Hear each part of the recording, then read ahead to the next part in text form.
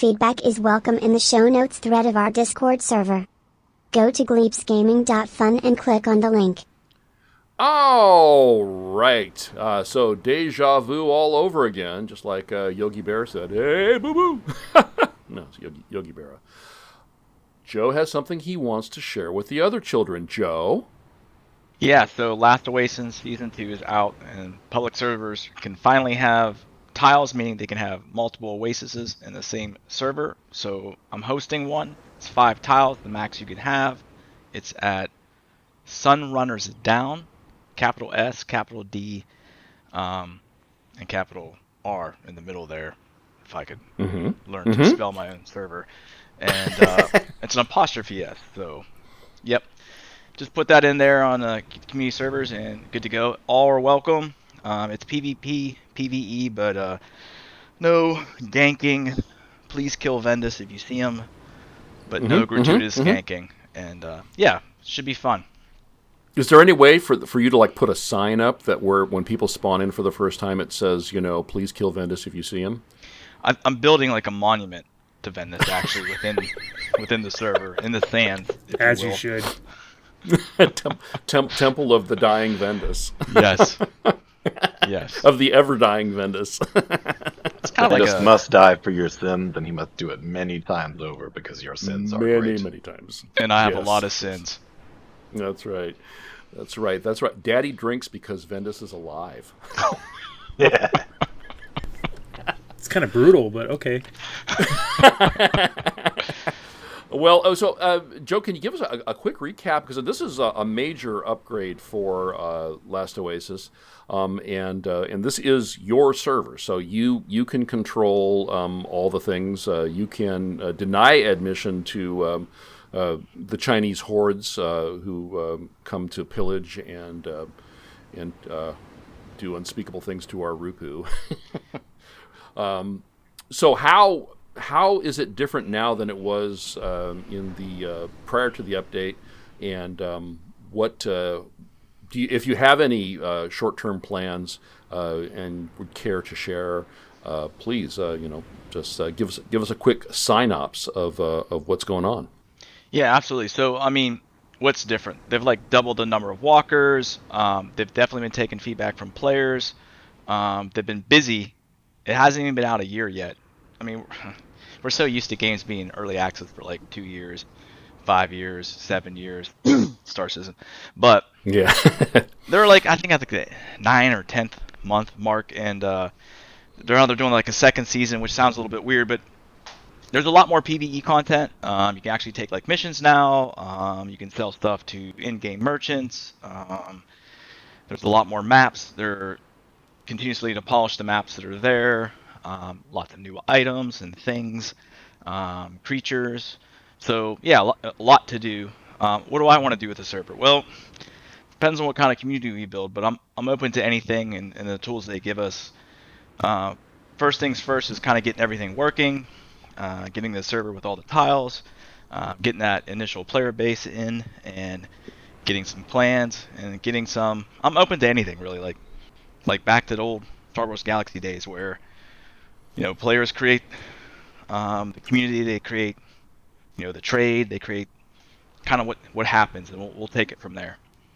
Okay, well, excellent. Well, it sounds, and I'm sorry, what is I know the symbol of the developer is like a laughing donkey or something. What's the name of the company? You put me on the spot there, but thankfully I remember it's Donkey Crew. Donkey Crew. Okay, definitely feel good about supporting this group of guys because if we can remember back to the initial launch of early access, there was a horrendous debacle to do with servers, people being able to get logged in and what have you, and they tried their best to fix it. They weren't able to do it themselves. They had to bring in some bigger brains on the networking back end side of things, and of course those guys cost them money. And the thing that I really like and remember, will always remember, is that when it became clear after, I think it was it less than a week or about a week, when it became clear that this wasn't going to get fixed overnight, they just said, hey, anyone that wants a complete refund, no questions asked, We just want, to do right by the people that have stepped up to back us, and we hope that if you do take a refund, that you'll give us another chance later on down the road when we have things under control. And so I think that type of development and that kind of honesty with their community deserves being rewarded, holding everything else, equal. But so definitely I will have all the stuff in the show notes for the server itself, and we will update it in update progress in subsequent shows in the future. How's that? That's perfect. Future. Also, Can I have a future? Checks in the mail. Checks in the mail on that advertisement. Yeah, as long as you just don't in my mouth. Just sorry. No, but seriously. All right, well.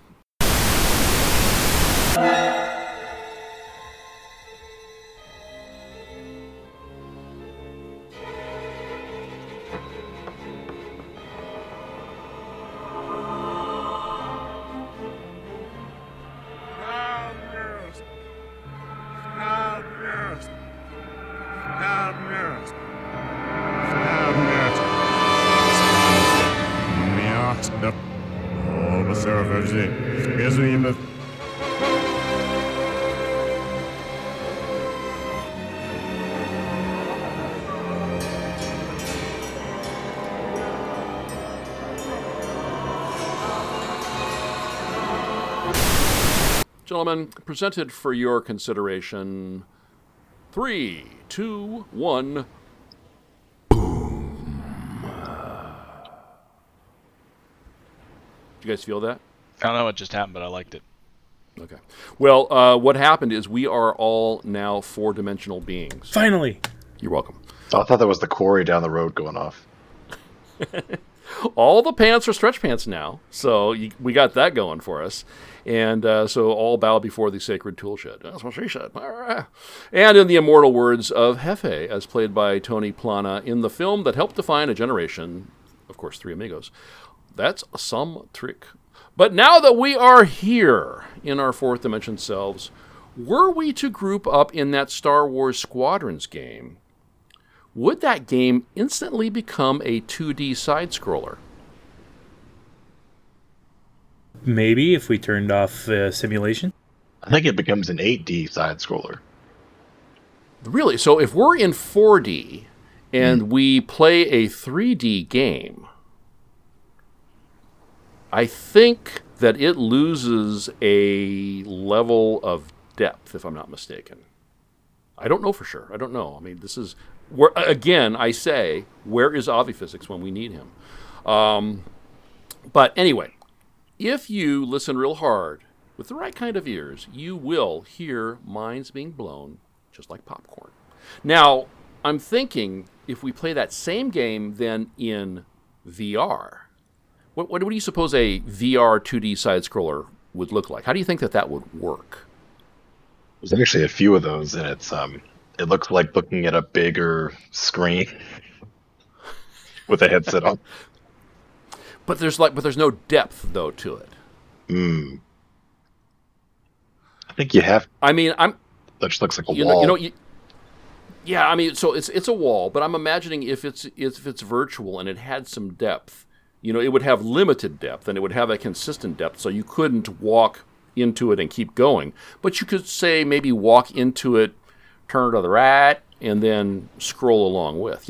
So I'm thinking of like a moving walkway between terminals, like at San Francisco International. And I'm thinking like we could have all back to the Squadrons analogy. We could have all the Rebel ships, including that Hammerhead one that pushed the Star Destroyer into the Super Star Destroyer. Is it the other way around? Was it a Super Star Destroyer into a? I don't know. Anyway. Favorite part of that movie, and all the Empire ships too. You could have all the big scary ones, all the little screamy ones, all the tie-dye, all them tie dilation fighters, huh? Yeah, huh? You see what I'm doing there? Mm-hmm. All right. And all the planets. along with all the stupid creatures that Lucas imagineered, because turn of the century Bay Area cocaine was just that good. I'm with you so far. I was there. Go on. We get the Gungans and their smelly underwater city. We got a grand army. We got an armada, boys. That is Literally throwing blue dude. balls at the enemy. Yeah. I don't know if Joe and Venda's got that one, but Sorian did. Yes. that. I will never forget that one. That'll be my final words, actually, on my deathbed. I'll play that. And all that on a single moving walkway, slowly slouching towards security. I'm thinking infinitely tall and deep, infinitely tall and, through the floor deep, but no wider than the subest subatomic particle. Can I ask some clarifying questions here? Yes, please. So this is a 2D world, and we are viewing it along, like, its axis. So, like, we're looking down the barrel of this plane, right? So, Okay, so all we see, so we're actually in a two-dimensional world at that point. We're looking at a one-dimensional view, then. Well, I think it's two-dimensional in the sense that a cartoon, like in the newspaper, is two-dimensional.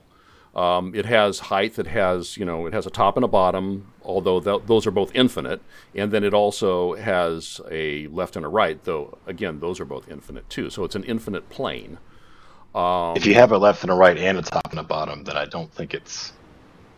But well, I guess if you're looking at it from inside of it, then you don't have a left and a right anymore.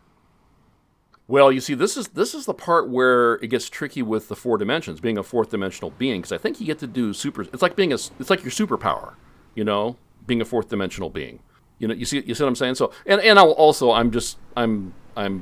I'm ignoring any any sense of reason or science or anything like that in lieu of the rule of cool. If it's cool, then it'll work. And so I'm imagining this thing, and so we have this people mover that is taking us along the Star Wars Squadrons universe, and it takes us to security. It drops us off at security, where we run into Special TSA Agent Darth Vader. You see, this is how you make it fun, and he says, "You will remove your shoes and place the belt in." Damn it! Okay. "You will remove your shoes and belt and place them within the gray plastic tub. Now remove your trousers slowly." And of course, if you object, he says, "I have altered the deal. Pray I don't alter it any further." Okay, so that part, you can just leave that part off. I have altered the deal. Pray I do not alter it further. Thank you. I don't know where my James Earl Jones went. I think I lost my I lost the charge on my James Earl Jones when the power went out today. So no. And then when the power came back on, I had no internet for another 2 hours. Although, you know what? I'm going to shout out Comcast here. I know that it's a lot of people have a really tough time with Comcast. I called them up and they said, "Look, it's going to be fixed by 6 o'clock your time." And I said, "That's not good." And they said, "We're going to do our best to get it done faster." And this is not the first time this has happened, obviously. I mean, because I've been alive for more than a week. But they always underpromise and overdeliver. It was back up by 4:30 my time. So I've noticed they are either awesome or literally the worst, and there's no in between for Comcast. I totally believe that, because I've had them at home and it's been like your experience, just god awful, terrible, makes me want to tear my eyeballs out. And I like my eyeballs. I need them. I need them for seeing Star Wars at the airport. Then I had one time, we had like a dude running up and down the street checking different signals because it was like an intermittent problem. So he'd run up and down the street to check different boxes as fast as he could before it stopped happening. Shout out to that man. Well, and this is a gentleman who has a loose grasp on the notion of fourth dimension phenomena. Yes. Because the speed of light comes into the equation very quickly, and you may be fleet of foot, but you're not that fast. Well, you're not faster than the signal, but you're faster than, I guess, whatever the problem it happens randomly. Oh my. I mean, they didn't have this kind of humor back, 1800s, early 1900s. They didn't have it. We got it. When did Faraday start making waves? Get it? Whew, that's a good question. Electromagnetic waves. It's a nerd deep cut.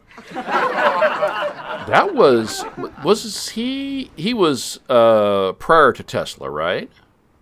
I believe so. Yeah, the Faraday waves, because they God, it's been a long time since I've seen any of that, but it was that would have been an interesting time to be alive, because you would like go to a theater and you would see demonstrations of this stuff, and shocking elephants to death and shit. Yeah, I mean, what would you think of that? I was like, I don't know, but it's got to cure something, right? So just bring all your sick family members. It's got to cure something. All right. Well, before I forget, today is Monday, November the 23rd. It's it's 1800 hours, 31 minutes upon the Pacific time clock. 27, 28, 29. I'm Gleep. He's Saurian. Other he is Vendus. Welcome back, Vendus. It's so good to have you back. Other he's Evil Joe. And this is a perfect game. Our late fallish November Pantscast offering. More about that at the end of the show. Now, a perfect game. What does that mean to us? Anyone? Bueller? Anyone? Fun time. I'm sorry? Fun, like the good fun time that you have while playing. Good fun times. Okay. Can you speak more about that? Maybe perhaps an example. Well, I like a game that gives me if I have 30 minutes to invest, I want to have a good time, and particularly I'd like to have a good time with friends. I don't want to invest 30 minutes and get absolutely nothing, or worse, lose a bunch of stuff and be more miserable than I was when I started the game. I want it to make me feel better, like a good round of Deep Rock. Yes, that's good. That's good. I like that the feel better. I think that's important. And so then, if you could, we'll say that you consider Deep Rock at times to be a perfect game for you. Yeah. Okay. And some other games, and please, go back into your gaming history and feel free to pull whatever you would like from wherever it is you have it hidden. Oh. Let me check my crevices. My memory crevices. Yeah. Let's see. I think Destiny is also a perfect game for me. Warframe. Hell, even Minecraft a lot of the time. Like, you can put in the time and get some stuff done and then, get out of there. Stuff like that. Mm-hmm. Yeah, absolutely. I can see that for both of those. The Unreal tournaments. Yes, you've been reading my show notes, haven't you? Maybe. All right. Well, great. Joe, Vendus, what about you guys? See, I'm the opposite end of the spectrum. For me, I mean, I like a great session-based game, and I love it for all the reasons that Saurian likes it. Like, you can play with friends for 30 minutes. You can come in after a month and still have fun. That's great. I do really like games like that, and I love Deep Rock. But for me, the perfect game to date has been Star Wars Galaxies. And I've been chasing that dragon for a long, long time. And hoped it would be Star Citizen. Along the way, it was Ark, or it was Conan Exiles. More recently, it's Last Oasis. I think prior to that, for a hard minute, it was Dark and Light, and even way before that, it was the original Dark and Light, which probably no one remembers and no one has played, but very cool game that had cool things like changes of season, real world weather, high level characters like druids that can change the weather, and to me, a game that when you put time into it, and that time that you've put into it, it sort of carries on with you. So, but in the same token, I have a love-hate relationship with, you feel good because you accomplish stuff in a game, but to really feel that you've accomplished something, you risk things, and you risk your time, and you risk your character, and you risk your items and your stuff. And there's definitely been times where I've died in game or have got killed and lost a lot, and it stings. It stings really bad, but that makes the other moments that much better. Mm-hmm. Yeah, and that's, to me, that's why I keep trying to get back to that game where it's a community of players who sort of, it isn't just the devs that write the story or control what's going on. You have other players around you that kind of shape your experience, and to me, that's kind of the perfect game. But it's hard. It's hard to kind of to get there, and maybe it's a fool's quest, right? Like to ever try to get back to something like Star Wars Galaxies was for me a long time ago. Yeah, I don't know if I would. I mean, I understand what you're saying, but I would know if I would say it's a fool's quest. But I think as you continue on that quest, that you might refine your expectations or your parameters. I guess that you see things in games that you played earlier in your life, and you want to see them again, or you kind of want to, like you said, chase the dragon, sort of relive that magic. And it could be that there was something about that time and that place that really made that, and who you were at that time in that place, that made that experience unique. So like Uncle Rico, living in his van out in the middle of a field, recording himself throwing a football, it might just be that you're not going to get back to the big game again. But maybe you need to find a different game to play in. I like that. That's good. And I'm interested about Star Wars Galaxies because I played that game too. I did with that game what I did with a lot of, or more than one game, I should say, during that time in my life and in my gaming career. I was there at launch, and I played, hours and hours and hours. Hundreds of hours within the first 6 months, and I burnt myself out on it. And then I had to go do something else, or for whatever reason, gaming dropped off my radar, or what have you. So I'm interested to hear what you have to say about why that was a perfect game, and I'm doing Richard's fingers here. Why that was a perfect game for you during that period of time when you were playing it. Yeah, it was weird. So I play with a group of friends, and I grew up in basically Pennsylvania, so it was hard to even get like fast internet. But I had a buddy who had an apartment in town, had decent internet, and my PC lived there. And that's not where I lived, but I would spend a lot of time there, and there was about 4 or 5 PCs that were just always there. And we used to like LAN games quite a bit. It was like endearing LAN, but then we found Star Wars Galaxies, and we all started playing it, and it was pretty awesome. So there was like my first foray into not my first foray into like group play, because I play with my friends who are LAN locally, but I think that was the first time we actually started playing with like people online, getting to know them, and actually like having continuing relationships with them. That sounds weird, but yeah, like friendships that that are online. Yeah. But because usually before that was like Unreal Tournament, you would go into a match, you would maybe you play online, you kill some people, whatever. Right. You never see those people again, right? Right. MechWarrior Online, Mech Commander, played that. You'd play a match with somebody, it was over, it's done, and you would never see them again. But that was sort of like the first time where you had sort of a community and you were building things, and that game was ahead of its time in so many ways. Oh yeah. And I'm sure there's other games like Ultima Online that did a lot of cool things, but like building your own towns, having your own economy. We had a guy on our server who was like an awesome weaponsmith and gathered all these materials and made this rifle that was just friggin' OP as hell.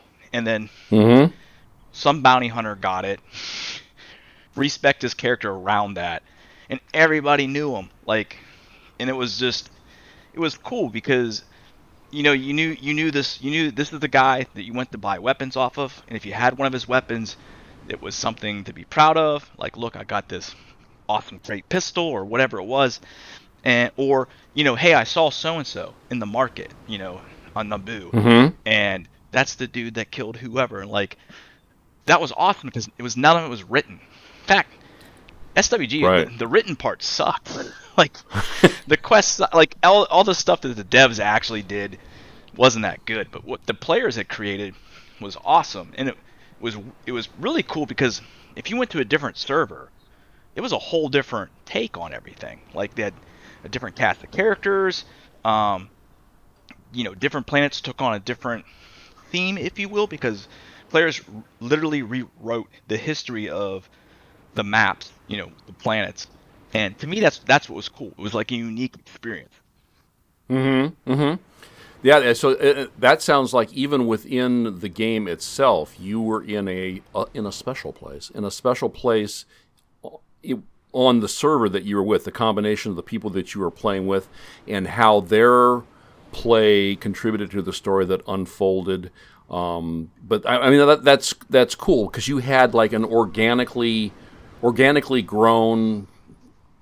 That sounds kind of weird for a computer game, but the characters that developed in a believable way developed a set of skills, a particular set of skills that they were able to take and have a major impact on the narrative of that community as it progressed over time.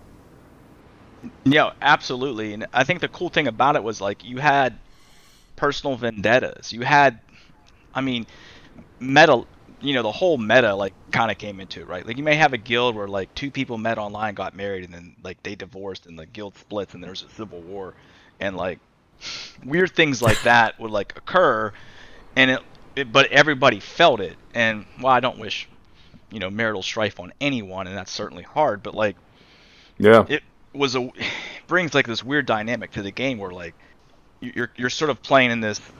I don't know.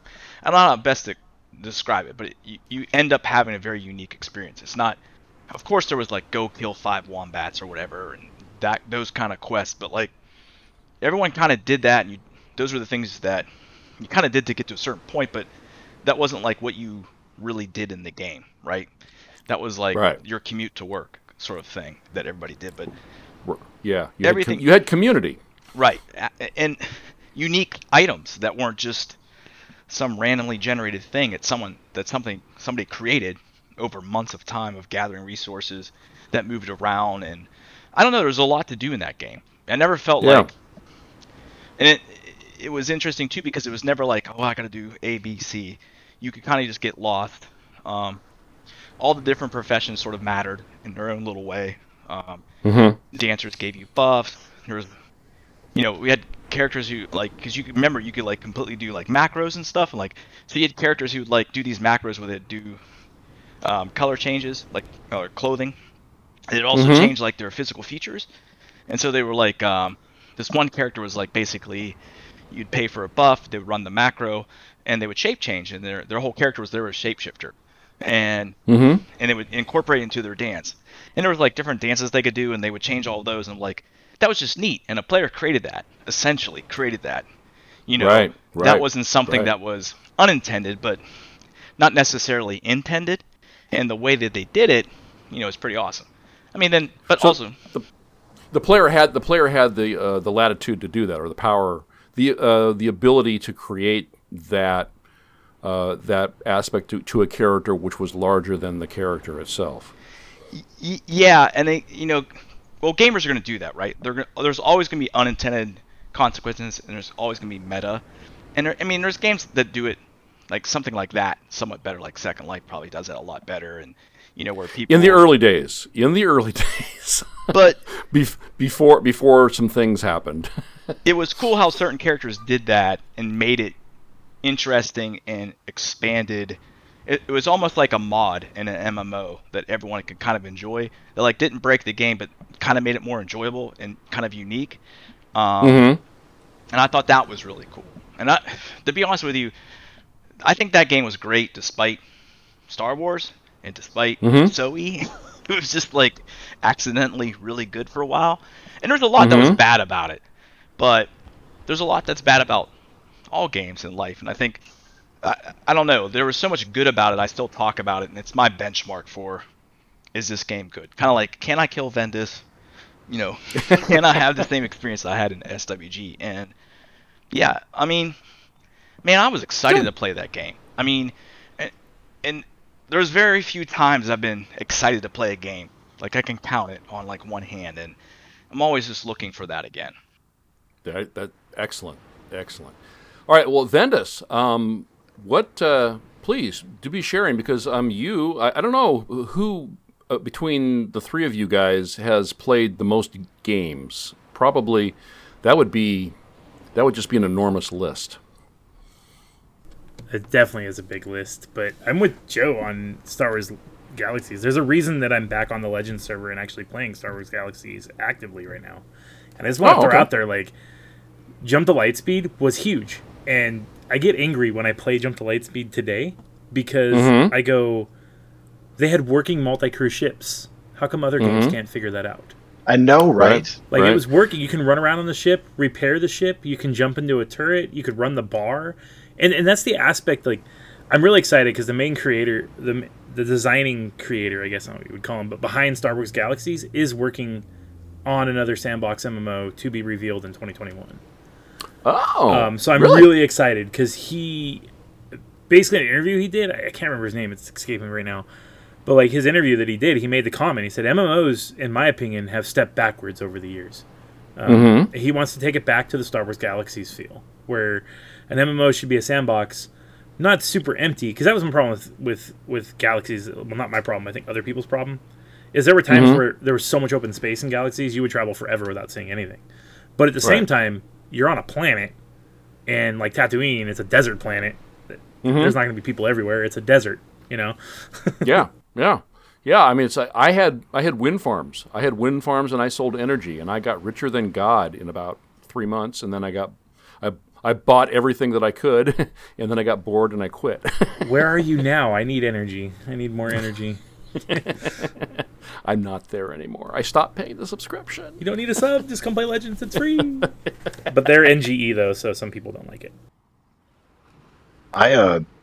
Star Wars Galaxies was my first MMO that I really played consistently, and just the thing with that for me was not so much like losing stuff like in survival games, but the kind of persistence that I get going forward in like Warframe or Destiny kind of has the same vibe, but not quite the same. But what's really missing completely now, in my opinion, is that sense of community that Joe was talking about. Because I had the same thing, and I didn't go out looking for that. I just made friends because you had to make friends do stuff. But I really enjoyed the people that I talked to and played with and helped craft things, like, and that there was some of that in World of Warcraft for a while, and then they killed that off with a lot of various features that came out. But it really, I mean, it's just really dead now. People want to rush to the end of missions and games, like especially in Warframe, and just get to the completion of stuff, and they're not in it for the social aspects of things anymore. Yeah, that's the part that I was saying about, a particular time in a particular place and a particular player that you were, because the player you were at that time was to some extent a function of the games that had been available up to that point.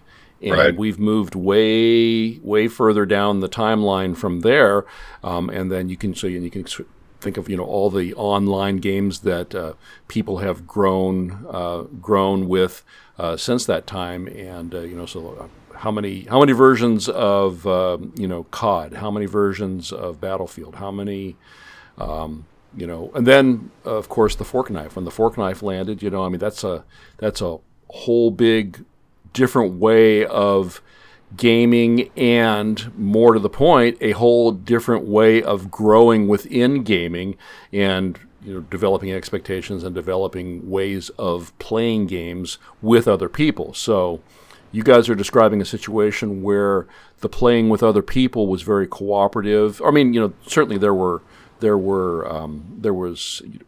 there were opportunities for engaging in combat, but there was also a good reason and a good opportunity to cooperate. And now it's, what I need is that chicken dinner, and you're in my way of that chicken dinner, and so you must die.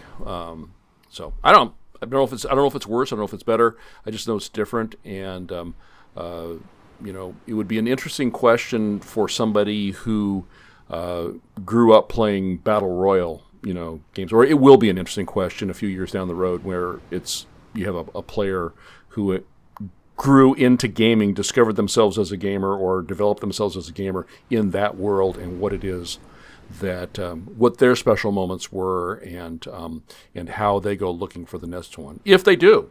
I mean, this just could be a thing that doesn't happen like that anymore. So I don't know. Ventus, did you have any other game other than Star Wars that you wanted to bring up from your past?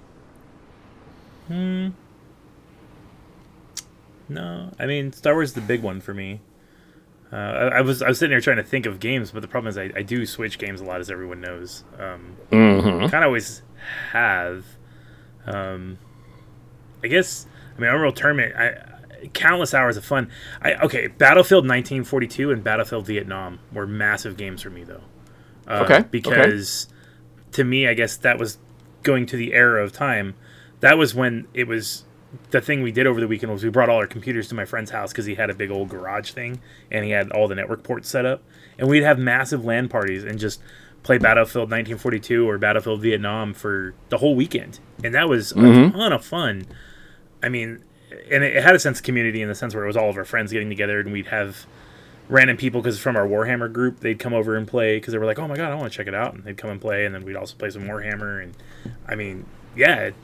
those games are probably cornerstones. Yeah. So you would go there and time would disappear. Yeah, and that's the key thing of a game. Like, I play games to de-stress, right? And if I can't play the game and de-stress and let time just pass, why am I playing it, right? And I know that that's a challenge that we've had in recent times. Not all the time, but I'm thinking of GTAO in particular, where there's such a chore to get everybody together that that's not de-stressing. That's just creating stress. So I don't know what that means, if that means anything, but it's something that came to my mind when you were describing that situation, because I think that's kind of what I'm driving at, is like situations where you're gaming either by yourself or with friends where time disappears, where you get into that zone and your life outside of that game ceases to be a problem, I guess, for a little while. It's sort of that escapism kind of thing. The same way that you're having a rough patch with a significant other or something, and you go to a movie, and for a couple of hours you're not in the middle of that. You don't have that alien face hugger on your head for those couple of hours, unless you go to see Alien. Then maybe you do, but it's an opportunity for being somewhere else. So good. Okay. Well, and so back to my failure of introducing the fourth dimension into this conversation. Not giving up that easily. The reason I brought it up is, and I understand that there's a bit of a debate currently going on in those worlds about that, in the sciences, if you will. And of course, yes, I'm talking about Crazy Al Einstein's time dilation, space-time theory or relativity thing. But for our purposes here, and put simply, time, I'm going to propose that time may be thought of as the fourth dimension in space-time. And I believe Al actually said that, but there are some folks that are rethinking that now. So I don't want to get in the way of that train, because those, how many pocket protectors have to die in order that we might discuss this? I don't know, and I don't want to be responsible. But anyway, so I'm going to say that, considering time as the fourth dimension of space-time, that it allows for a truly perfect game to exist at all. Because I think if you go into that trap of at all in a three-dimensional space, which is of course the only space we can consider it from, really, that for that to exist at all, you have to be able to have a memory of, like you were just saying, Ventus, that was perfect. The weekend at your buddy's house in the garage, you have that memory, and maybe that game wasn't as much fun if you were playing it at home by yourself, or maybe it just wasn't the same, and it didn't have the same quality where you were able to have that quality gaming moment. So it wasn't. It didn't create the memories anyway. So, oh yes, and that it allows for that same game to be perfect at a point in time, and then not perfect at another point in time. So what I'm trying to get away from is this is the best game ever. I mean, we have strong candidates for that argument. Star Wars Galaxies, Minecraft, Battlefield, but they're not all. They don't.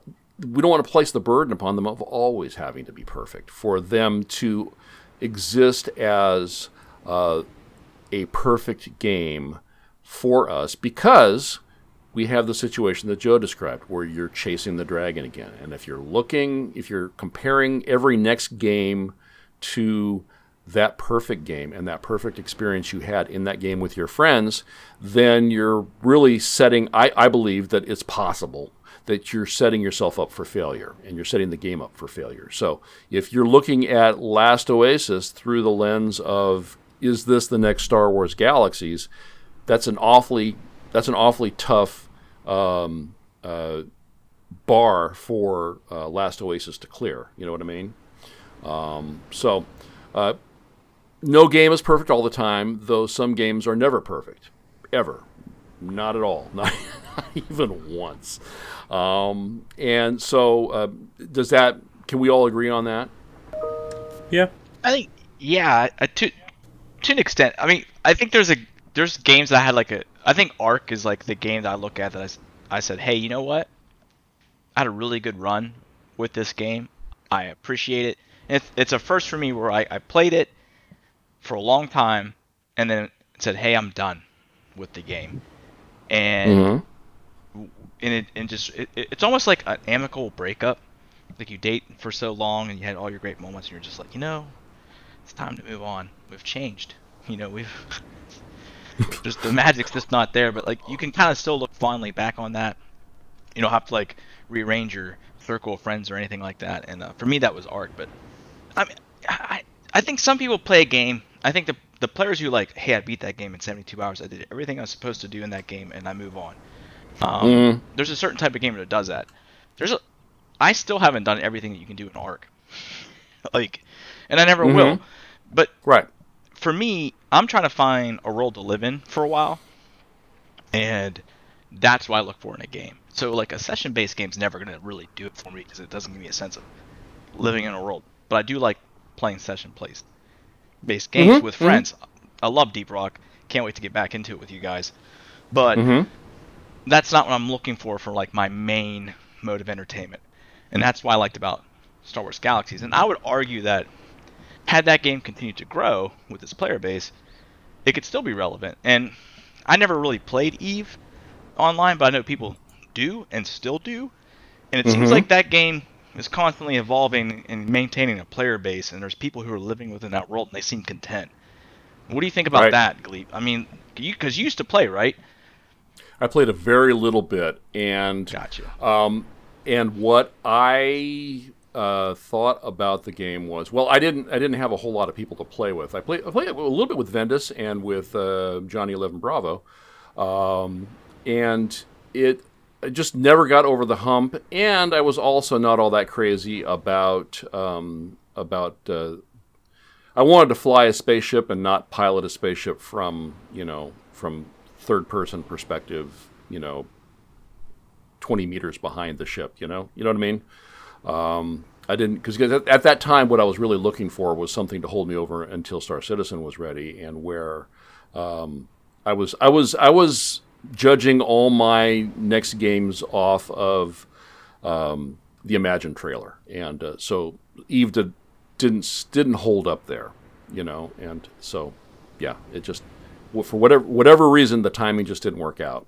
That's I didn't realize you started that game after you had met Star Citizen. So my foray into Eve was before I met Star Citizen, and it just didn't.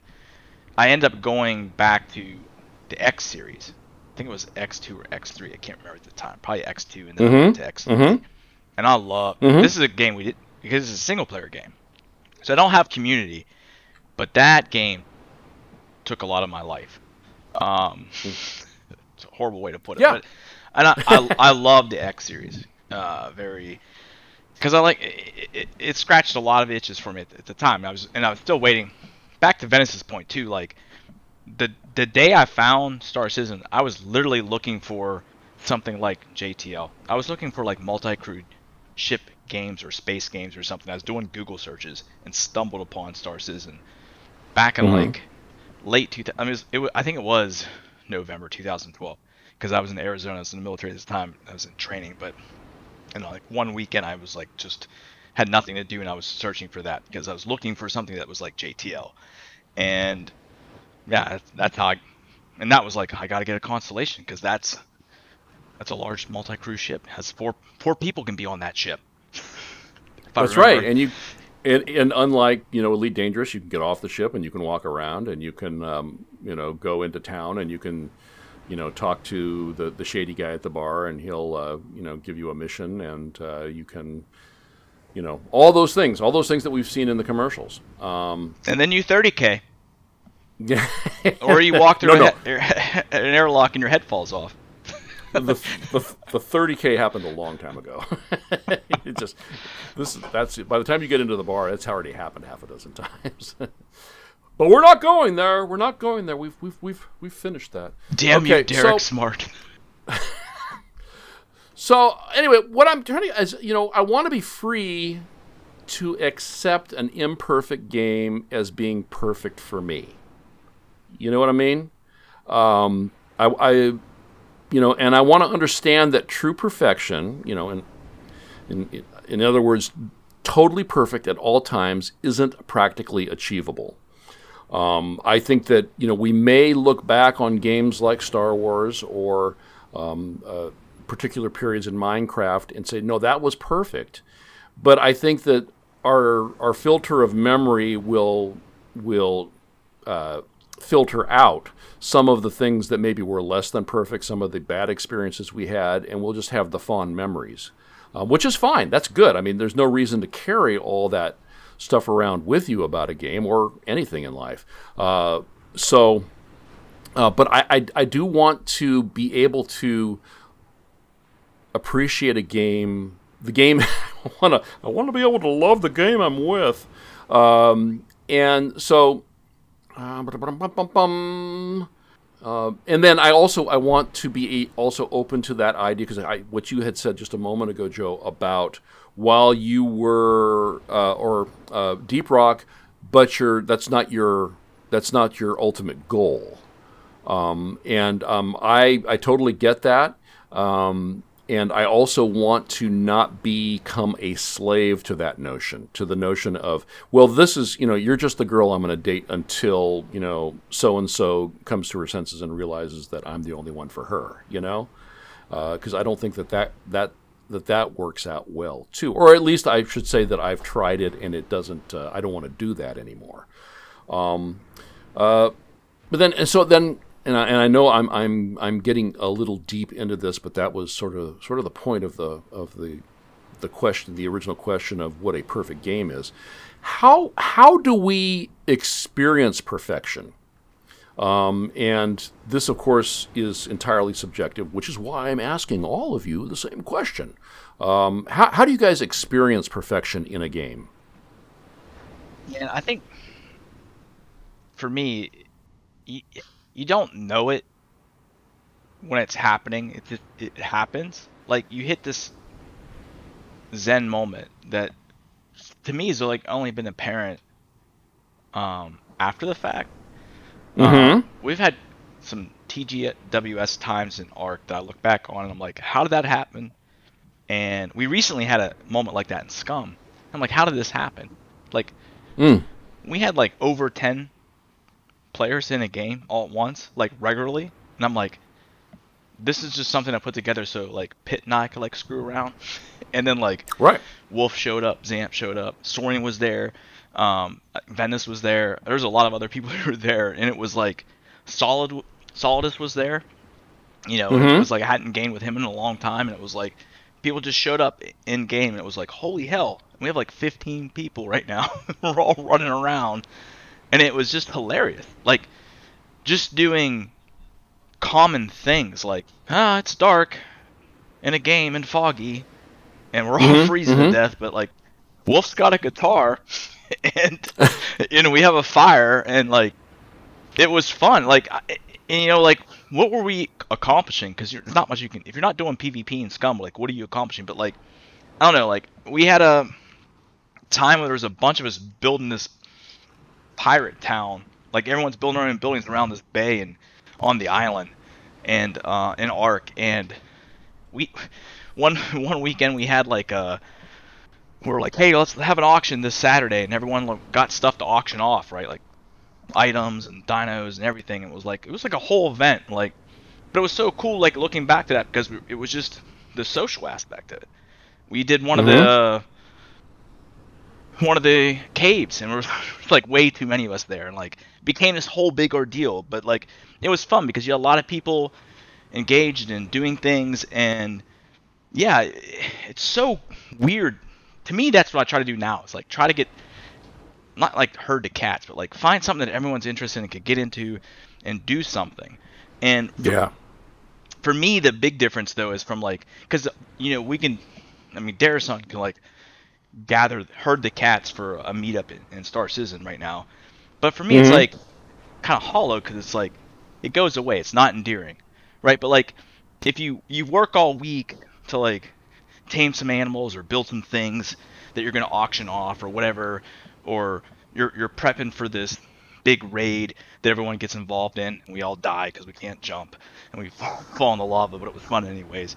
And those are the things I kind of like looking for, like where it's those endearing moments that are enduring, that you sort of work for, that just aren't like, well, we got together on Saturday and we flew around in a hammerhead and shot some things, but our credits reset anyway, so it doesn't matter. But right, and then I totally get it. Soren, how do you experience perfection in a game? And if I could ask you too, because I know you may play more games by yourself than Joe does.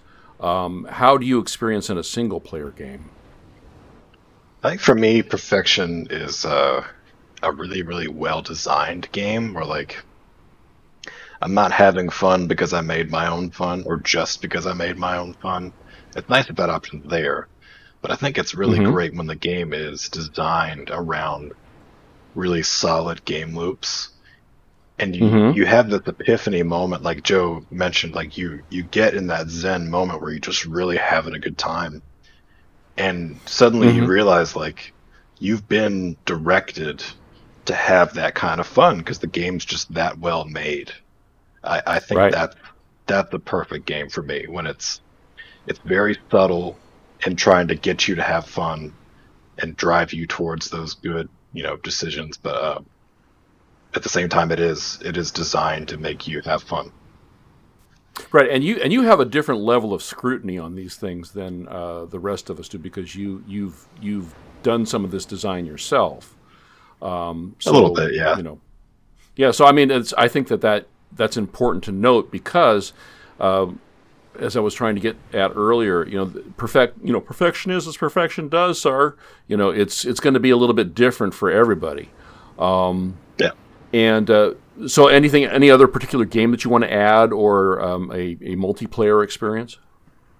I think I'd say Deep Rock does a really good job at that kind of thing. Like it encourages camaraderie. You've got a cheer button that everyone can see.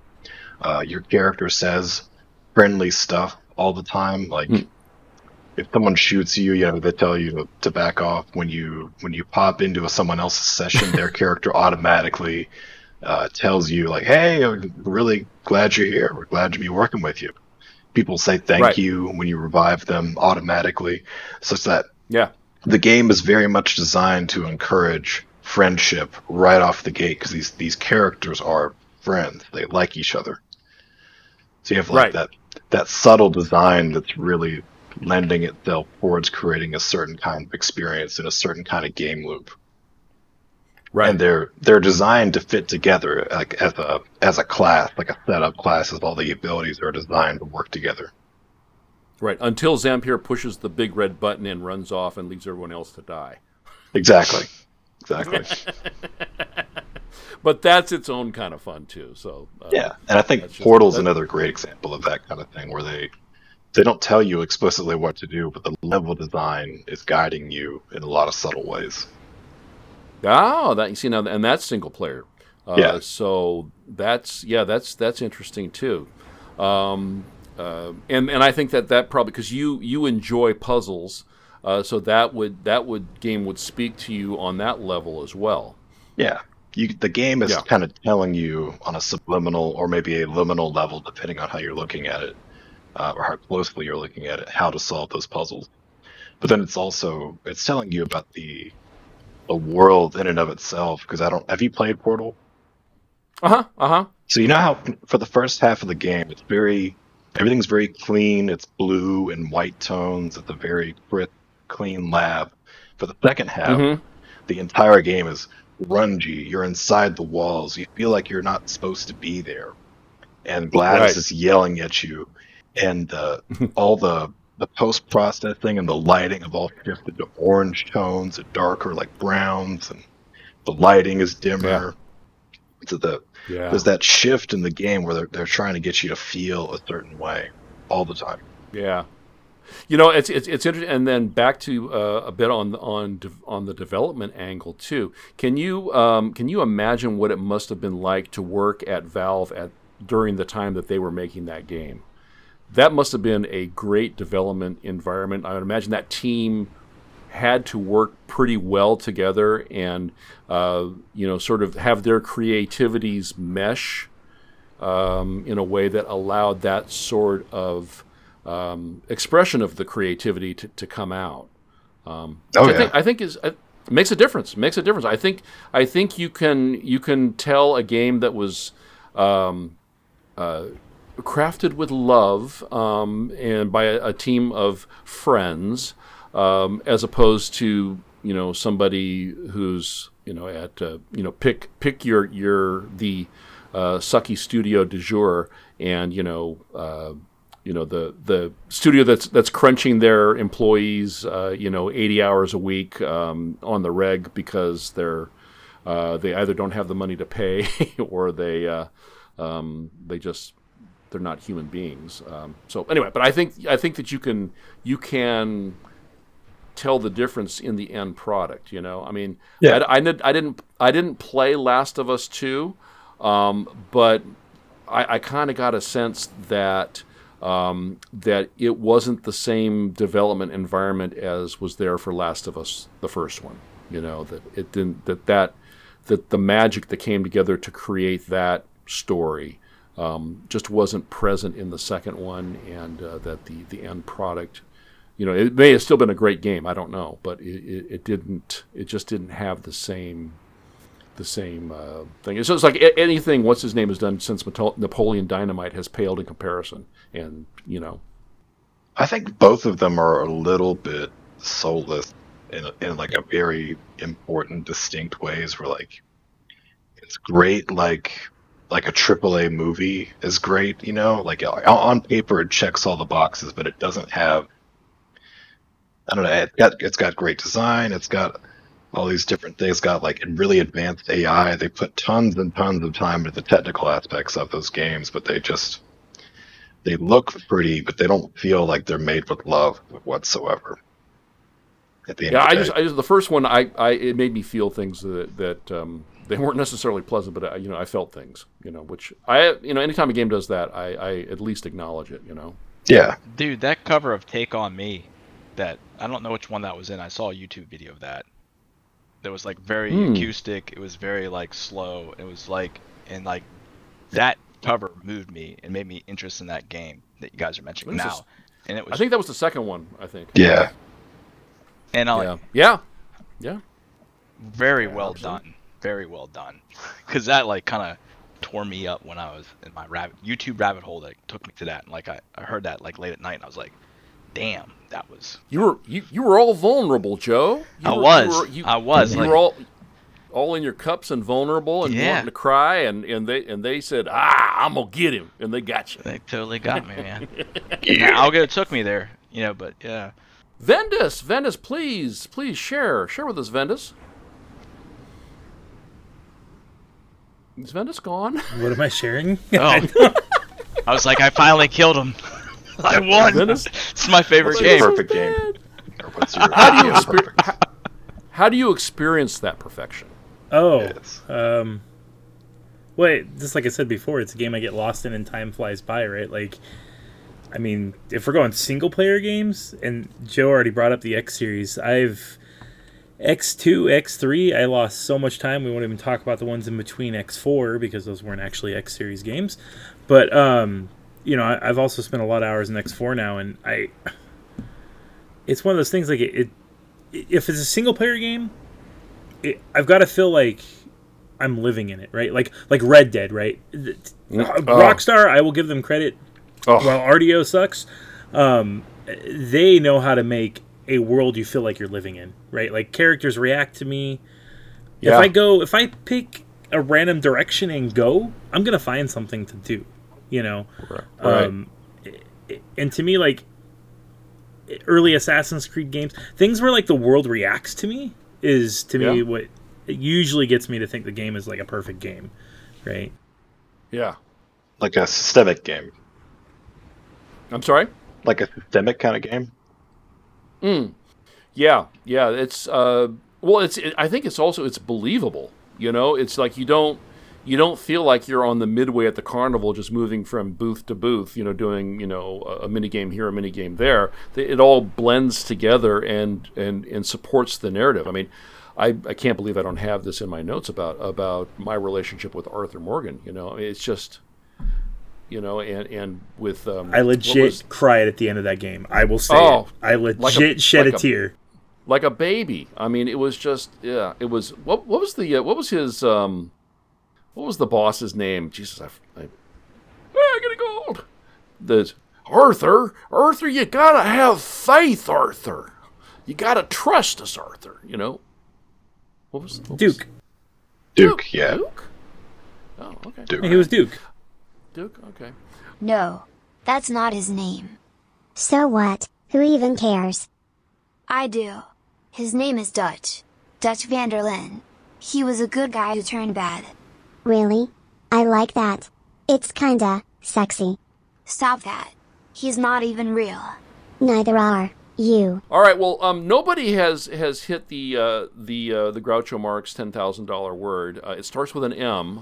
Immersion. Yes, bingo! Ding, ding, ding, ding, ding, ding, ding, ding, ding, ding, ding. Immersion. So, I think I think we're all sort of dancing around the concept there. So I think I think we're all speaking the same simpatico. You know what I mean? Yeah. So I want to take a quick step back, as Gleep does from time to time, like every time. And I'm going to draw an example from the real world, from the world of sports ball, which I know no one here cares about anymore, if they ever did. And I'm trying to tear apart the word perfect or perfection. And so I want to talk a little bit here, real quick, about, and by real quick I mean I'm going to read fast, the perfect game in baseball. Okay, so a perfect game in Major League Baseball is a game in which a pitcher or combination of pitchers pitches a victory that lasts a minimum of 9 innings and no opposing batter reaches base. So, in theory, considering it takes four balls thrown to walk a batter, and there can be an unlimited number of foul tips, there could be many hundreds of pitches thrown within the course of a perfect game. And assuming that part of the pitcher's skill set is to cause a batter to hit into an easy out, be it a ground ball or an easy fly ball that is caught, the minimum number of pitches needed to satisfy the requirements for a perfect game is 27. So a perfect game would be that. 3 batters per inning, each retired with 1 pitch, 9 innings, 27 pitches thrown. Now, the record for the least number of pitches thrown in a complete perfect game is 74. And that record was earned by a gentleman named Addie Joss of the Cleveland Naps. I wonder what Naps was short for. And that was on October 2nd in 1908, yes. And I don't recall us talking about that on the show then, so it's good that we've got that out of the way now. So my point is, even though Mr. Joss's perfect game was less perfect than the perfectest perfect game, it was still a very perfect game. And it could have been perfecter, but still the perfectest whatever was. So far, to this point in time, to this point in space-time. And if I'm remembering correctly, Addie's perfect game was only the second ever thrown in the modern history of baseball, which I think, this was the modern history of the American League, which I think encompassed most, if not all, of what we currently think of, or don't think of, in the case of you three gentlemen, as professional baseball. The show, the big time, the boys of summer, if you will. So, that, one perfect game before, and each of the only 19 other perfect games after Joss's perfect game were all equally perfect. It's just that some of them were more equally perfect than the others. Oink, oink. Yeah, Orwell. But then, and here's the important bit. For who or whom, I can never, who or whom. For who day were those games perfect? In other words, who really experienced those perfections? And I think it's obvious. The pitchers did, and it was only the pitchers. They were the ones that were in the zone. They were the ones that were merged. I guess you'd have to say immersed. You can't really change it into the M word. They were the ones that were completely immersed in the experience. For their teammates and the fans in the stands, it certainly was an exciting thing to watch and to be a part of, but only the pitchers were or could be truly engaged. You see, the chickens made their contributions, but only the pigs made a commitment. Oink, oink. All right, so, like beauty, and sunscreen at the worst times while driving, perfection is in the eye of the beholder. All perfections are valid, can exist nearly simultaneously, usually have a life expectancy measured in minutes, but sometimes in hours, and are frequently hard as hell to coordinate with friends. And that's a particular peeve of mine. Now, I forget all the particulars, but the tradition used to be that after the third or fourth perfect inning was complete, the lucky pitcher's teammates would stop talking to him. He sat by himself at the end of the dugout while his team was at bat, and nobody acknowledged him sitting there, okay? Because, of course, one of the aspects of baseball is it has a long tradition of superstition, and no one wants to be the one to break the magic spell and ruin the perfection, okay? And it makes sense, too, that those teammates could want to be associated with a perfect game for purposes of their own career. To be the catcher who caught Catfish Hunter's perfect game in 1968, in which Catfish also bunted in the winning run during the bottom of the 7th inning, or to be the second baseman who made an impossible late inning catch of a ball hit off the side of the second base bag to throw out the batter and keep the dream alive for Randy Johnson's 2004 perfect game. Randy Johnson, some called him RJ, others called him the Big Unit. He was the oldest pitcher at nearly 41 years young to ever throw a perfect game, and at 6'10", he was also the tallest. And he f***ed Madonna, too. Back when she was somebody. So there's that. And Madge was quoted after the fact as saying, "Big Unit, yeah, he does." Now that's what I call a perfect game. I don't know, you guys may have seen, none of you guys are baseball fans, correct? Have been, ever? Do we still play baseball? I watched a lot of games as a kid. Oh, okay. Well, you may have seen then, Randy Johnson was the one, there was one particular one where the pitcher wound up and threw, and it became a GIF eventually, wound up and threw and hit a bird, and the bird exploded. they show it in slow motion. He winds up because 6'10", and he would put all of it into his fastball. It was, but anyway, the bird exploded, and PETA wanted him charged with a crime. It was just like, and he felt really bad. He was like, I didn't have anything against the bird. I just threw the ball and it flew in front of it. Someone somewhere had that ball in a display case. Oh, absolutely, absolutely. Okay, so. And finally, speaking of being in their very own, very special zone, yes, that's right, here comes the fun part. On June 12th, 1970, Pittsburgh Pirates pitcher Doc Ellis did something that should have been impossible. He threw a no-hitter despite being as high as a kite on lysergic acid diethylamide, otherwise known as LSD. Ask for it by name, yes! Facing the Padres at the old San Diego Stadium, Ellis took to the mound after having taken the drug earlier in the day. He then proceeded to completely dominate the Padres, walking 8 batters and hitting 1. It was the first and only no-hitter of Ellis's career, and almost certainly the only Major League Baseball no-hitter pitched under the influence of LSD. The day before the game, Ellis had taken LSD with his friends, or with some friends, in Los Angeles, and he lost track of time.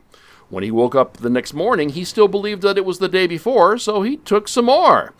2 hours later, a friend reminded him that he was scheduled to pitch that day. That Ellis managed to get to the airport, get on an airplane, get to San Diego, and then get to the ballpark, all while high on acid, is a miracle enough, but it beggars belief that he was then able to throw a 9-inning no-hitter, despite, as he later said, being unable to feel the ball or see the catcher. He said, I started having a crazy idea in the 4th inning that Richard Nixon was the home plate umpire. And once I thought I was pitching to Jimi Hendrix, who was holding a guitar and swinging it out over the plate. So that wasn't a perfect game, but it was a remarkable game nonetheless.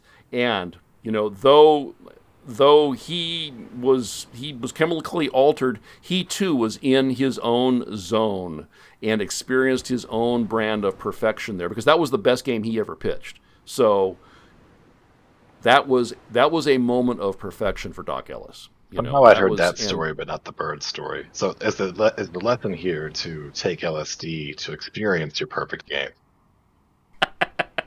Well, that was going to ask you guys. So, have any of you guys have you ever gamed while under the influence? If so, how was the experience affected? And if not, stop lying because no one believes you. Well, first off, I've never done one of these sober, so I don't even know what you expect of me. And also, I learned a lot from Denzel Washington. He can land a plane on cocaine upside down. There you go. Enough said. There you go. And I know that Soren enjoys a snifter of bourbon, or probably I don't know. Snifter's brandy, right? A tumbler of bourbon. Yeah. While gaming, I don't know. Venice, I don't know about your consumption habits. If you enjoy the. I have a kegerator in my office. We'll just leave it at that. All right. That answers that entirely. Yeah, I can't. Back when I was a drinking fellow, I couldn't drink and game because I lost all fine motor skills once I had started drinking for the day. So now all I do is just drink Monsters like they're going out of style. But yeah, so interesting. So anyway, the idea is that I'm trying to get at is that perfection is a different experience, and different. Even a perfect gaming experience can be torn apart in different ways, and so. Just like in baseball, that you can have many different compositions of a perfect game. They're all perfect and they're all special. And I think it's safe to say. So what did I figure? There's 20 different people that have thrown a perfect game, and I guarantee that all 20 of those guys, those that are still living, and this is since 1908. Because the first one was in 1903, I believe. So anyway, this is in the last 120 years, roughly. So I bet you every one of those guys remembered that experience till the day they died. So that's, I think there's value in that, and also value. There's value in comparing that to our quest, our journey, our mission to find the perfect game that more of us can share together than can't.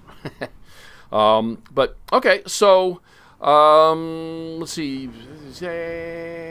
All right, yeah. All right. So, any other games that you guys want to talk about in that context? And remember, Gleep's Gaming Triangle of Death TM is an open source resource. Resource. I do remember saying words a lot back in the 70s. I'm surprised no one mentioned Kingdom Come Deliverance. Oh yeah. I was gonna say Elder Scrolls.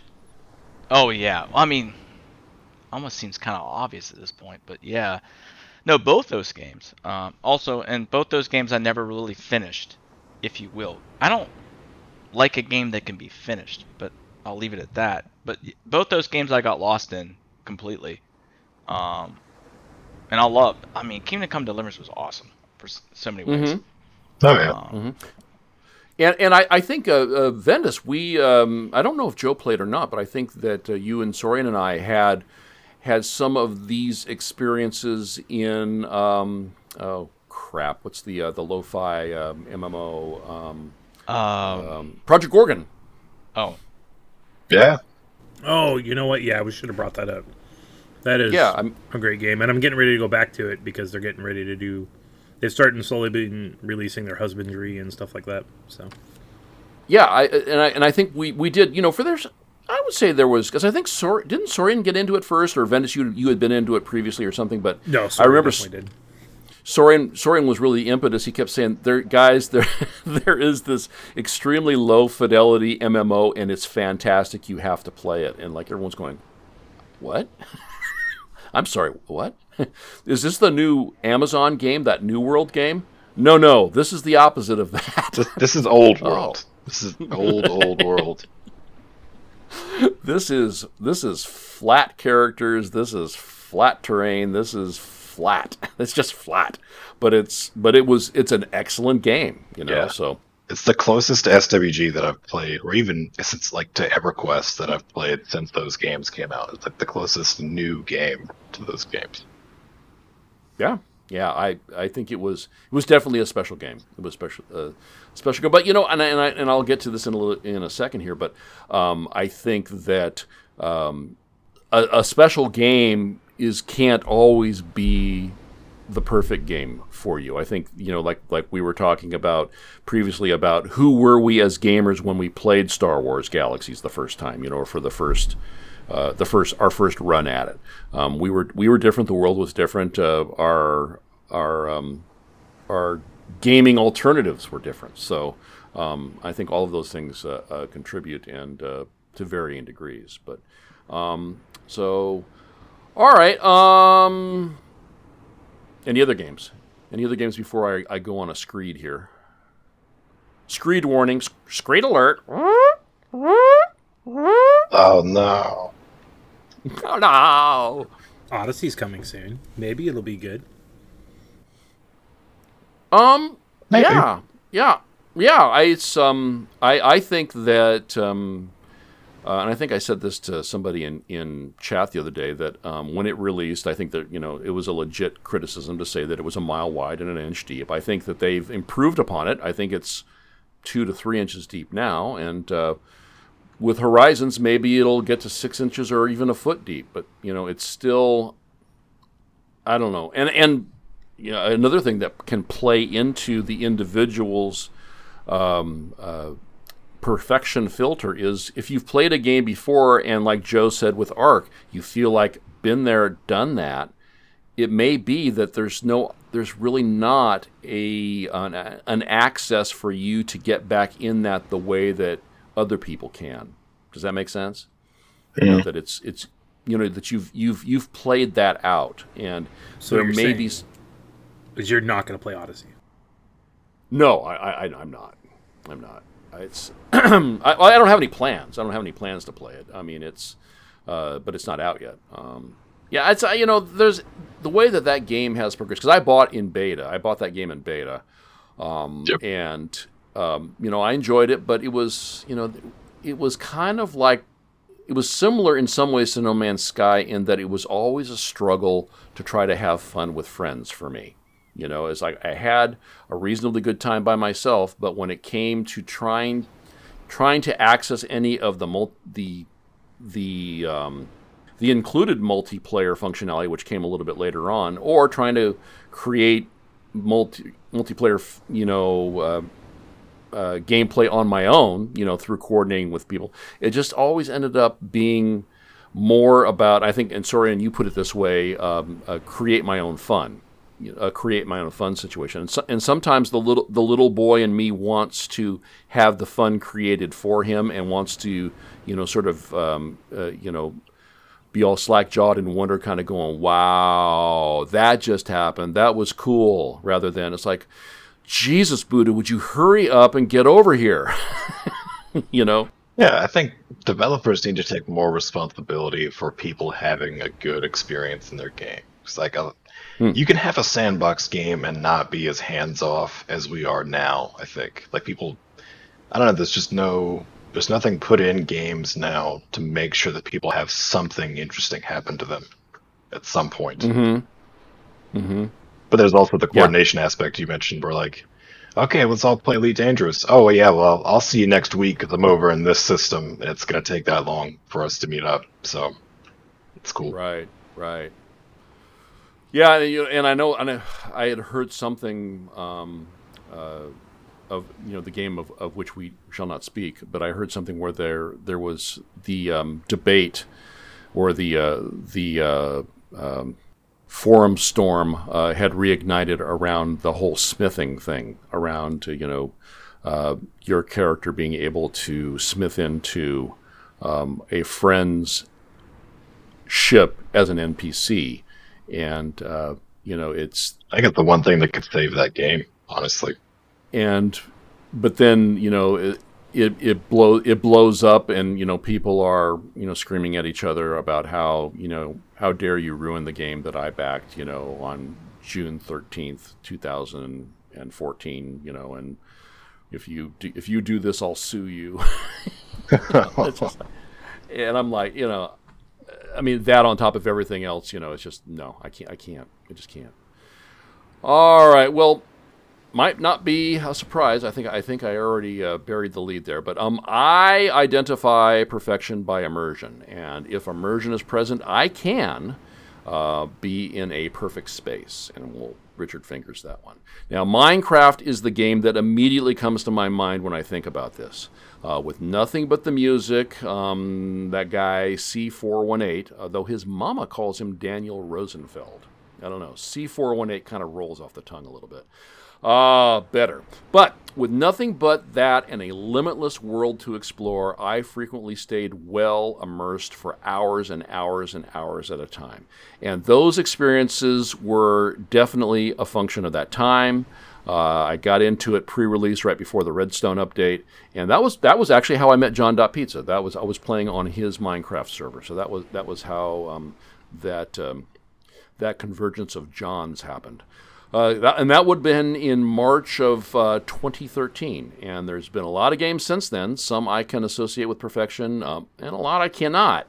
The story portion of GTA 5, also Red Dead Redemption. Yes. How did I not put that on there? Maybe a little bit of the GTA 5 online with friends. Though I think we've kind of talked a little bit about how perfection with friends is different than perfection by yourself, because only you know how you like to be perfected. Sea of Thieves, Deep Rock Galactic, Destiny 2, so the list goes on. There are all of these that have had some perfection in my gaming life for me. And prior to 2013, there were special games too. Doom, the original Doom, the hours. Not as many as Minecraft, but God, I played that game so much when it first. I played the demo. I played the demo for weeks before I actually went out and got the game, because I was just having so much fun I had to stay late at work because I didn't have a computer at home to run it on. So we would turn off all the lights and play Doom, order pizzas, and bring in beers. I worked in a data center then, and we would just spend the night playing Doom. It was awesome. And Unreal Tournament, same thing. Quake 3, Halo, GTA 4. GTA 4 single player, but God, I mean that story. God, they do the stories really, really good. But all of these, they have their perfect moments in my heart-shaped box. Now, if perfection could be described by univariate equations, autoregression, don't you love it? I do. I suppose there wouldn't be any better way to understand how some games are better, Richard Fingers, than others, than to buy lots of games and try lots of games, rinse and repeat. We call that the Vendus method. But for me, and I've only recently become aware of this, the quality of a game for me, when considered within its context to my meat space life. I'm not going to call it my IRL life because then I feel like that devalues my relationships with you guys. I think that's it's a potential misnomer, so I'm trying to avoid saying that. But I like meat space better. Meat space maybe significantly different. So I think this has always been the case for me, but of late the effect has become stronger and it is increasing because escapism has always been important to me in making my entertainment choices. Books, movies, video games. In all these things I have traditionally sought out risk. Risk when compared to my meat space life. Be it fantasy worlds filled with dwarves and dragons or fantastical worlds filled with criminals and the trappings of life lived outside the law. Because meat space is boring, I have escaped to riskier places in gaming. Taking on those risks in the playgrounds of my mind added seasoning to my predictable, boring meat space life. Variety, spice, life! And I knew in all those situations that I could always return to my safe place. Not my happy place where I was stealing exotic cars or sailing the sea of thieves in search of a prehistoric shark with my friends. Those places maybe felt like a safe place too, given the overwhelming tedium of being a grown-up and having responsibilities. But no, those were always my happy places. My safe place has always been with my family, my job, my boring but safe meat space life. But things have changed. My safe place isn't as safe as it used to be. Not through 2020 eyeballs, anyway. Work has turned of late into a seething cauldron of stress. Recently, much more stressful than normal, Richard's Fingers. I'll talk a little bit more about that at the end of the show. My wife and I are extremely lucky to be able to keep our business open. It just has to do with our relationship to the federal government and their requirements relative to what we do for our clients. We could very easily have been shut down along with so many other small California businesses. And now that knowledge necessitates some gratitude, to be sure, but it also constantly reminds us to never say never, and that, but for the grace of, there go Weesa. Weesa been luck out big time so far. So, in an odd way, my places have kind of switched. Meat space is the risky place, and I am drawn to escape to safer places. Places that help me remember happier times. Places I can't go to in the real world for the foreseeable future. Places like the Reno air races. Places like to visit friends we've spent time with every year for the last 20 years but can't do that this year. Family, friends, people we've lost contact with but we don't even know it yet. So my safe place now needs to be in my mind, and I'm hoping the places I go there can keep hope alive that someday the places I can't go in the real world will become accessible again. The Reno air races might be done for good. That's just the finances of it. That realization this year brought me down several pegs. I was very sad about that. It may very well come back, and the missus and I are going to continue to hold out hope that it does. And there are other air races in the country, in the western U.S., within driving distance. I have a real need right now to go there again. And it doesn't matter where there ends up being so much as I just want to know that part of my life is not over. And after Reno was canceled this year, I thought to check on the auto races that are held here in my recently adopted hometown. A lot of years ago, long before I moved here, I used to crew for a friend who raced stock cars here at the local track. Now, I did that for 2 or 3 years, and we traveled to out-of-town races all over the northwestern United States. And though I had other interests I knew this person from other interests. I didn't know him from auto racing, but that was his main hobby, and so he asked me to help, and so I did. So though that really wasn't I wasn't available to really focus on what it was that he was doing. I was happy to help, and we had a lot of fun. And the culture of amateur racing really made a lasting impression upon me during those years. So I checked out my hometown track and other tracks in the local area, and though those racetracks couldn't accommodate fans in person this year, they did continue to hold some races, and they broadcast those races over pay-per-view. So the missus and I, we watched a few, and it felt good to sort of reconnect to this meat space thing from a happier time. So, and because I am the way that I am with games, in my safe space, I played a little more Wreckfest, and then I picked up some other racing games that were on sale. And one of Handsome's buddies, I don't remember his tag, I just know that he's really tall. He's not big unit tall, but he is tall, and that he got married to a woman this year who's really short. Mr. Destroyer 1664. Yes, that's him. Anyway, he had given me a key to the 2020 version of the F1 game, so I played that a little bit too. And I was playing all these games with an Xbox controller, and still just kind of having a nostalgia moment, even though having a little bit of having issues with the actual immersion of it, given my interface to the game, my gameplay interface. And I also mentioned that Evil, his Meat Space buddy, that sounds weird, doesn't it? I like it, though. Evil's Meat Space buddy. Wow. Pitt helped me after Flight Simulator 2020 released. He helped me with some information and ideas about some flight sim peripherals, and so I paid for a good mid-range setup to get me started. But as it turns out, so did everyone else on the goddamn planet. So I'm still waiting for some parts to be delivered. But then, because they can smell weakness through the internet, those Russian bots hacked my email, and I started receiving ads for deals on auto racing sim peripherals. In stock now and deeply discounted. So, damn those Russian bots. I folded like a $2 suitcase, and I don't know what that means exactly, but I heard it in a Humphrey Bogart movie, so it has to mean something. So the auto racing sim parts all arrived, and I was able to get an interim seating solution sort of set up in my home office. Lots of duct tape and zip ties. A straight-backed dining room set chair, which the missus goes, "Where did the other chair go?" I have no idea. Huh. Yeah, that's funny. And the wheel and the pedals work better with some sims than others. Some you just have to play with a controller. But anyway, one welcome aspect of most of those games is that the immersion for me is quick, and it's pretty much automatic. Once a race starts, I am focused, and the rest of the world just goes away until I'm done losing. Because I always lose, but I don't always come in last. So I have some brief, reliable, perfect gaming moments which take me away to a better place for just a moment, where the rivers flow, and I call it home.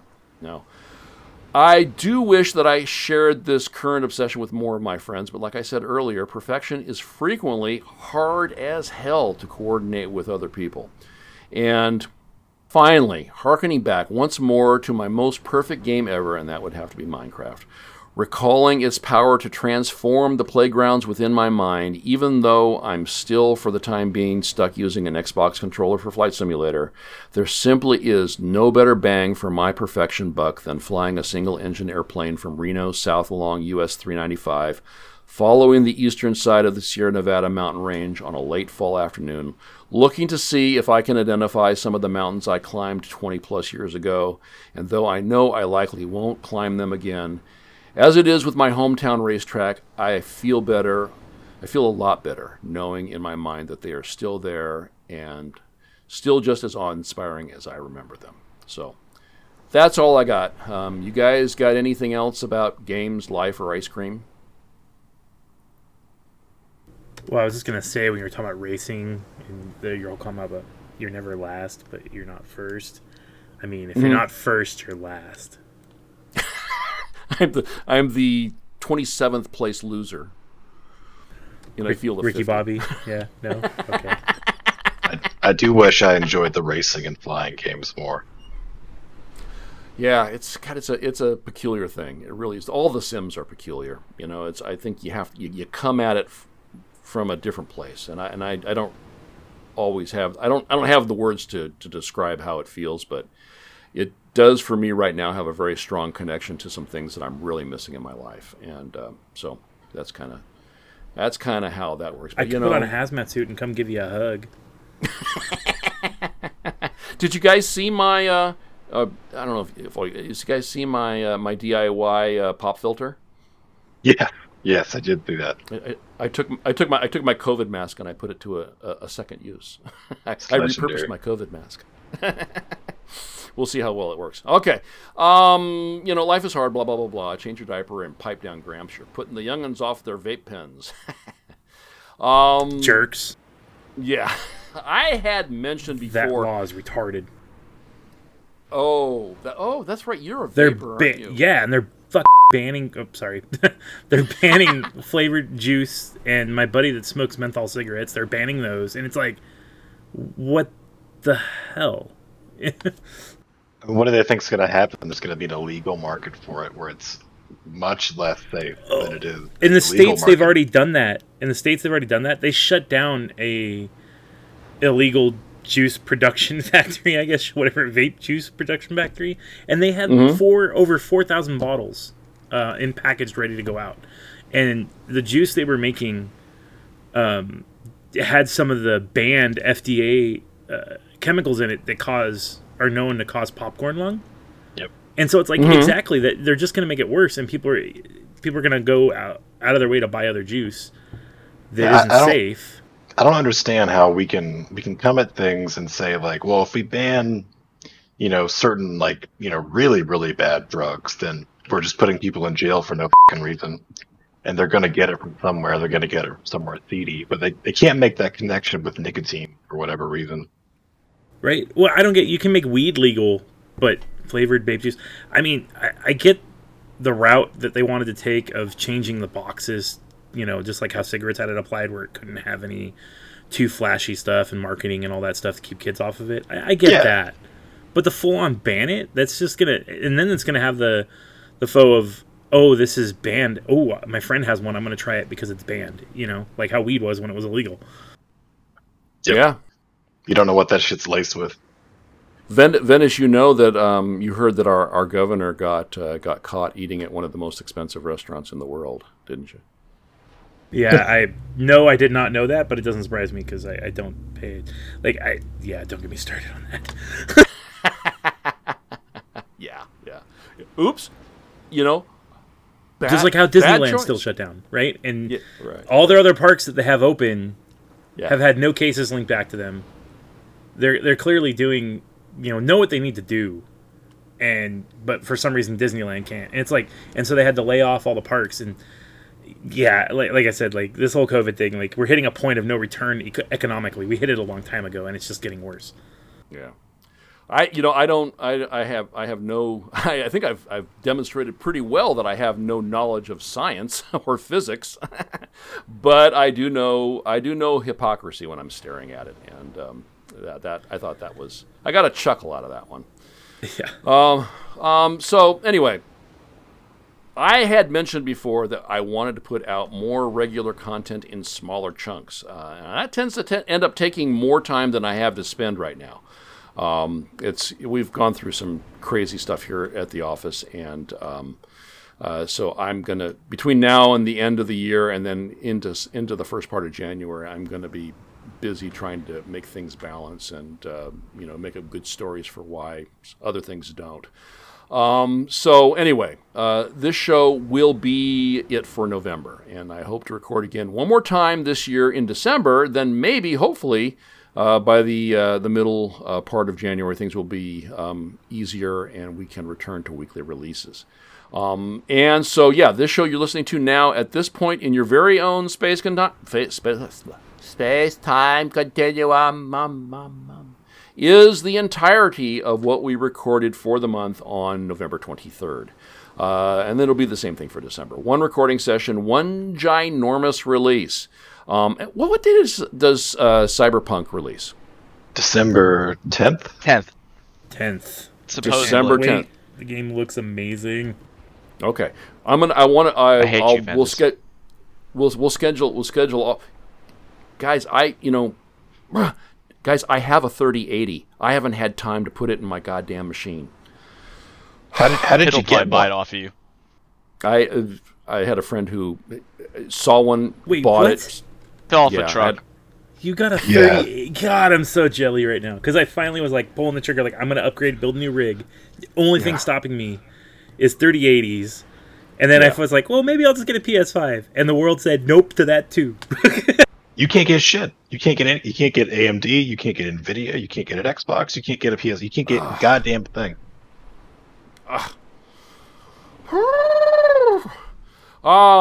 We so sad. Rage. All right. So anyway, I will schedule our next recording session around the time of that release so that we can finally get to discuss this game that we've been talking about for ever so long. Looking forward to that. But until then, I am still Gleep, he is still Sorian, he is still Ventus, and other he is still evil. He's still Joe, he's still Evil Joe. And this has been A Perfect Game, brought to you by the fine folks over at the Pantscast family of shows, a wholly owned subsidiary of Gleep's Gaming Network TM, podcasting by the seat of our pants since December 17th, 1903 at Kill Devil Hills, North Carolina, when it was said for the very first time, "Let us see your perfect pants!" Yeah!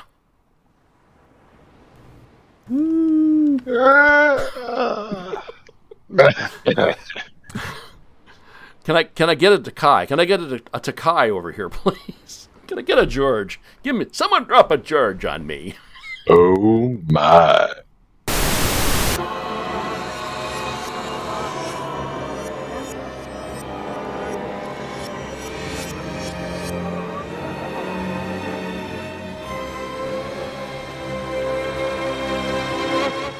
The music is reversible, but time is not. Turn back. Turn back.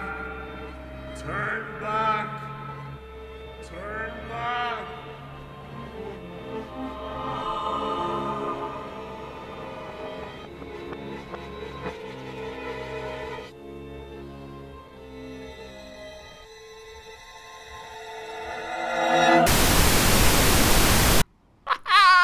Your perfect pants, your pants, they make me want to dance. Make me dance like I got ants in my perfect pants. You know what else happened at Kill Devil Hills? That very same day, in fact. No. That's not too far from you, Sorian, I don't think. People got high on LSD?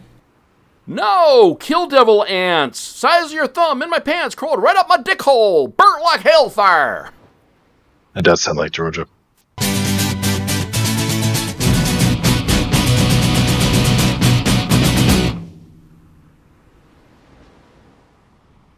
I screamed like a little babby. There tweren't no one around to see, though, except a couple of weirdos trying to get their lawnmower to cut tall grass from on its side. Damn thing kept bouncing up and down like an egg hen with hemorrhoids. I tell you what! What? Yeah, I tell you what! What? I wonder if anything ever come of that.